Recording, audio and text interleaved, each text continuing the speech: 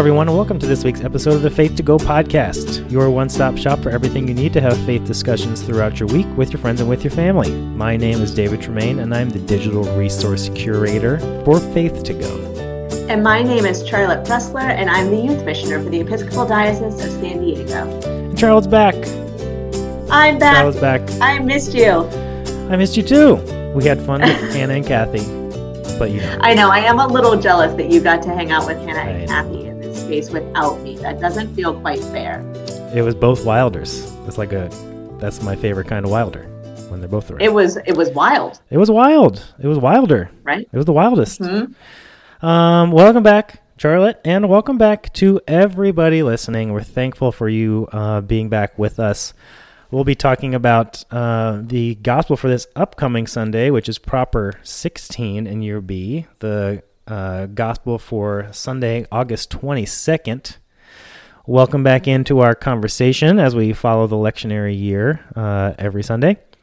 But before we get into the gospel, Charlotte, I want to ask you, in your time away from us, where did you see God in this past week? It's interesting because as I was deciding what I wanted to share this morning, I think that often I lean towards the joyful God sightings or the loving God sightings or those beautiful resplendent God sightings, all of those things. And my story today was actually a really challenging thing for me. So my time away was up in Tahoe, which is an extraordinary place. If any of you have never been there, I had not been there prior to this trip. The greenery is just spectacular. The lake is as clear and as blue as everybody says. It's a magical place, like it truly is. And I had a wonderful time hiking and swimming and exploring, like so much of that area. It was fantastic. But what happened on the last day is actually what I wanted to talk about today. And that is we were also really close to one of the forest fires that was going up there. Actually, we were close to two of them. We were close to the Dixie Fire and the River Fire. And we saw a lot of coverage for it on the news when we were up there, like if we would be checking weather or if we were checking in on the Olympics. We saw coverage of this coming up as all of it. But on Thursday night, as we were ending our evening with our friends, we were talking about what we were going to do on Friday. And Tim and I had said that we were going to do two separate things. Tim and I were going to go and hike Donner Pass. They were going to go down to the beach, and then we were going to regroup in the afternoon, and we were going to go on a Sunset Lake, a boat lake tour. And I was really excited about all of it. And so we went to bed, and then I woke up in the morning and we had all the windows open on the overnight and the house smelled like a campfire. Very disconcerting to be inside a building and wake up to it smelling like a campfire. So I got up and I looked outside and it was completely like gray white colored. And so I picked up my phone and I clicked on the weather. And, you know, there's that air quality meter on it, and one side of it's green, and then it goes through a variety of colors, and the far side of it's purple, and you don't want to be over on the far side where it's purple. It was purple. Air quality was hazardous, and they were encouraging everybody to stay inside and run their air conditioning. And I was a little overwhelmed. Not just from the need to, not just from having my vacation upended, or from the need to make a decision about whether we were going to stay or whether we were going to go. But I was overwhelmed by the devastating reality of what this forest fire was doing to this magnificent, beautiful place, right? And as we live into the care and keeping of God's creation, you can't help but think in those moments of how have we failed? What have we done wrong here? What is the causes of these things? And personally, my mind starts to spiral. And I guess that to take all of this angst that I'm sharing with you now and then to reframe it and say, where did I see God in this moment? I saw God in the fact that I wasn't alone, in the fact that instead of just being mad that my vacation was ruined, instead I felt a deep longing and care for the damage to the people that lived there and the space that was there. but also for us to live into a better vision of how we move forward. Fire seasons seem to be getting worse every year. We know that climate change is a real thing. And I think that living into it while I was there and seeing it firsthand is very different than watching it on the TV. And I felt God's presence with me in that as I navigated the reality of what that situation held. Mm-hmm. Mm-hmm. So we are thinking and praying for all the people that are being affected by fires right now in California and extreme weather all over the place, mm-hmm. and that we might together find a way forward, find a way forward to a different future than the path we're on right now. And thinking about that, we move to the gospel, thinking about Jesus's path forward and the way that Jesus invites people into challenging ideas and ways of being. And before we do that, though, we want to make sure you know that we would love to hear from you anytime you have a thought or a comment or a question about the gospel or a story about where you felt God in a consolation or a desolation kind of way. You can always email us, faith2go@edsd.org. You can contact us through our website, myfaith2go.org. You can contact us on or follow us on or DM us on Instagram @faith2go. And so we are going to move to the gospel now. Charlotte is going to read the gospel, and then we'll have the smallest of contexts, and then we'll each have a point. This gospel for this coming Sunday. Getting to the end here. John chapter 6, verses 56 to 69. Jesus said, "Those who eat my flesh and drink my blood abide in me, and I in them. Just as the living Father sent me, and I live because of the Father, so whoever eats me will live because of me. This is the bread that came down from heaven, not like that which your ancestors ate, and they died. But the one who eats this bread will live forever." He said these things while he was teaching in the synagogue at Capernaum. When many of his disciples heard it, they said, "This teaching is difficult. Who can accept it?" But Jesus, being aware that his disciples were complaining about it, said to them, "Does this offend you? Then what if you were to see the Son of Man ascending to where he was before? It is the Spirit that gives life. The flesh is useless. The words that I have spoken to you are spirit and life. But among you there are some who do not believe." For Jesus knew from the first who were the ones that did not believe, and who was the one that would betray him. And he said, "For this reason I have told you that no one can come to me unless it is granted by the Father." Because of this, many of his disciples turned back and no longer went about with him. So Jesus asked the 12, "Do you also wish to go away?" Simon Peter answered him, "Lord, to whom can we go? You have the words of eternal life. We have come to believe and know that you are the Holy One of God." All right. Thank you, Charlotte. Here we are, the end of this chapter that we have been talking about for a month. A long time. A very long time. Very long just time. A refresher, this is John chapter 6, where we have been for a while. The beginning of this chapter, John chapter 6, was the feeding of the 5,000. And so it went from feeding of the 5,000 to Jesus walking across the water, to the disciples in a boat across the Sea of Galilee, to this conversation where he says, in different ways, and kind of in escalating ways, talking about himself as the bread of life, in conversation with the crowd, some of the people from the crowd that had crossed the sea to come find him after he left, after the feeding, and some of the Jewish leaders in the synagogue. As it says here, he was doing all this in the synagogue in Capernaum, talking to Pharisees and the people assembled there. So that's where we are still. And I have the first point, and my point is kind of jumping off of that context, just about the whole, like last week I said something similar, and just trying to think about this whole chapter in its entirety and looking at the arc of this story.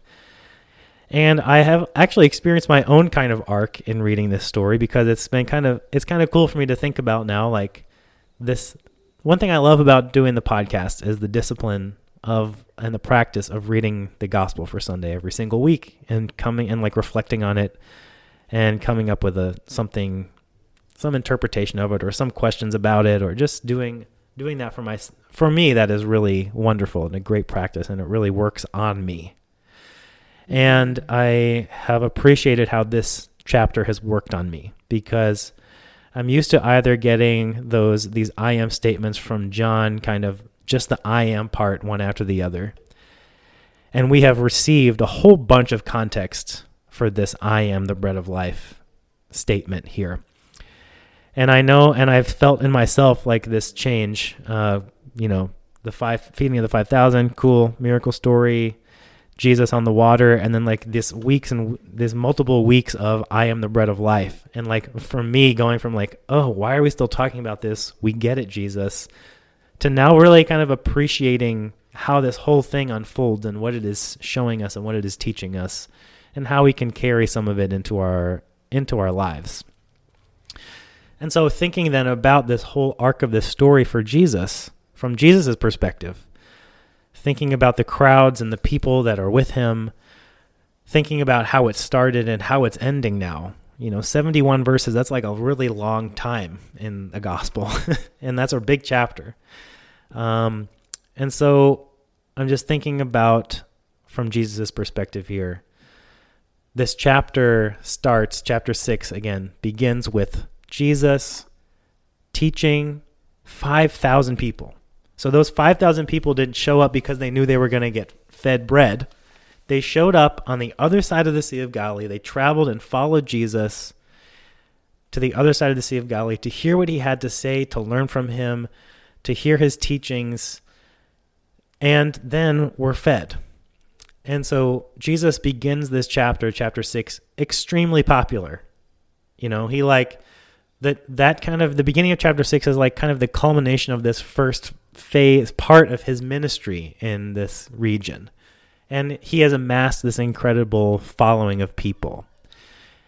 And then Jesus goes to the other side, and people follow him. And like I talked about last week with Hannah and Kathy, is like, and then he begins to challenge them, like pretty directly. Challenge their assumptions, challenge who they think he is, challenge the leaders of that community in the like central gathering place of that community, in the synagogue. And we get to the end here. So now we are in today's gospel, the end of chapter 6. And over the course of this one chapter, Jesus has gone from 5,000 followers to apparently his 12 and maybe a few more people. Because as it says, because of this teaching, many of his disciples turned back and no longer went about with him. And so many people believe that it prompts Jesus to turn to these 12 that he has invited into this ministry, who they are his students. He is their rabbi, and ask them, do you also wish to go? And it seems like pretty open-ended there. Like it's almost like it could go either way at this moment. Like Jesus could turn back around with no one, And so I'm struck with the vulnerability of that moment, with Jesus's openness to that outcome, and with the incredible sense of self and purpose and hope he had for his people and for himself, to not change what he knew to be true for the sake of having more people follow him, Because from the very beginning, like when the people come follow him back from the feeding to Galilee, his answer to them saying, "When did you get here?" is like, "Why are you here?" That's my question. What do you really want? And so like he's both challenging people and inviting them into deeper and deeper conversation, deeper and deeper levels of his own truth, deeper and deeper levels of vulnerability and knowing who he is, trying to express who he knows himself to be to people, with complete with a complete openness to the possibility that will either excite the people he's talking to or completely drive them away. And it's not that he doesn't care about them, but he cares about them so much that he is willing to be his full, authentic self, knowing that the only relationship he's interested in having, the only crowds of people he's interested in having follow him, are people who are there because they know who he is, who know that they can then be their authentic selves because he is being his authentic self. They know he's not watering down his message for the sake of them. They know that he's not changing who he is so that they will follow him. He's not trying to be hip. He's trying to be Jesus, and wanting them to be who they are too. And so I just love Jesus in this moment, the same Jesus who in another gospel, in Matthew's gospel, is going to end the gospel saying, go out and make disciples of all nations. And we take that to mean every single person in the whole world should be a Christian at some point. Every single person is all about how many people we get. Mm-hmm. That same Jesus is here being like, how about you all? Do you want to follow me? Because it's fine if you don't. You can come or you can go. I want you to decide. And so I'm just like, Jesus is so much more interested in the quality and authenticity and depth of his relationships than he is in the quantity of them. And I love that. That to me is challenging. It's challenging to me because we're in a culture that is more about quantity than quality. And that seeps into and informs our church culture. Even if we don't say it explicitly all the time, there is this fear like we need more people instead of like what about the people being what it's like the people that we have are not enough. Instead of the people we have enough people, what we need more of is depth of relationship with those people that we have. With the people that are in our communities that we are there for and with, being our authentic selves with and for. So, I don't know. I just think it's such a cool way to end this whole saga of this chapter, to begin with this miracle.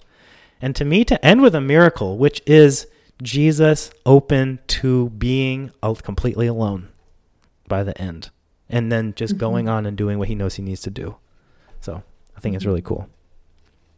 I think it's really cool too. And it's interesting because I'm going to talk about something totally different, but I have to, of course, say that as part of that, and I blurted out in the middle of your talk, ASA, which for those of you non-church people is average Sunday attendance, which is a measurement of the health of a church, right? Like that is one of the metrics that people look to as to the health of your church. And it goes right along with that same concept of, are we looking for more or are we looking for depth? Yeah. And I think that there's an invitation in this conversation you and I are having, and certainly as it relates to this gospel that we've spent the last 4 weeks discussing, to consider, are we wanting to share the good news of Christ with others, or are we looking to recruit people to join our church? Right. Because those are two very different questions. And certainly nowhere in the gospel does it say, that we need to measure the Sunday attendance. That is something that we as humans have created. And I think that there's a challenge there in us that we need to wrestle with that. Are we looking to share the good news of Christ, or are we looking to recruit people for our church? If I take nothing else, just listening to you earlier, I'll be sitting with that one this week for sure. But I think that does give me a jumping off point to my point, which much like you, David, I have spent the last 4 weeks, even though I missed out on the most excellent conversation with the Reverend Hannah Wilder and Kathy Wilder, two Faith to Go All-Stars last week. I did read and think about the gospel. And I very much have really this whole time been considering the people that were in this, not necessarily Jesus or the disciples, but the other people that were in this, the people that Jesus was talking to, the people that started off as 5,000 and have now whittled down to just a few, the people, and how are they relating in this? And when Jesus is talking to them in this part, he says, those who eat my flesh and drink my blood abide in me and I in them. And this word abide for me, it carries a warm feeling. It's a beautiful word. It's a spiritual feeling, perhaps, when you hear that word abide. And I looked it up, and the word that it comes from can also mean remain. Remain is a harder word. It's not as fluffy, perhaps, as the word abide can be. And it's really interesting to me, especially as you talked, David, about what it means to follow and the choice to follow, is maybe it's not always about following. Maybe sometimes it's about remaining, even when it's hard. When Jesus is working miracles and feeding 5,000 and all of these things, it's really exciting to follow Jesus in those moments, right? And we want to follow. But when we are challenged by following Jesus, by the ways in which we are called to act and treat each other, by the inclusivity of the love that we are called to, of the openness and that vulnerability that you were just talking about, will we remain? Will we remain when it's hard? Will we remain when we are challenged? Will we remain when we are embarrassed? Will we remain when we have done it wrong? Will we remain? Will we walk with Jesus even in those moments where it's not exciting, where it's not easy, where maybe we don't feel loved? Will we remain? And I think that especially in this season of life for me, when things have upended again, it seemed like we were on such a positive course, and I was booking things and I was planning things and I was following Jesus. And all of a sudden, it's gotten really hard again and tricky again, and we don't know what's safe again. And will I remain? Will I continue in this hard section to share the good news of Christ in a way that is safe, to advocate for those who are sick and who are vulnerable and who are children, which, let's be honest, the children are pretty much all I think about at this point in this really challenging, upended time? But will I remain faithful in what it means to be a follower of Christ in this time where all of a sudden it's not easy again?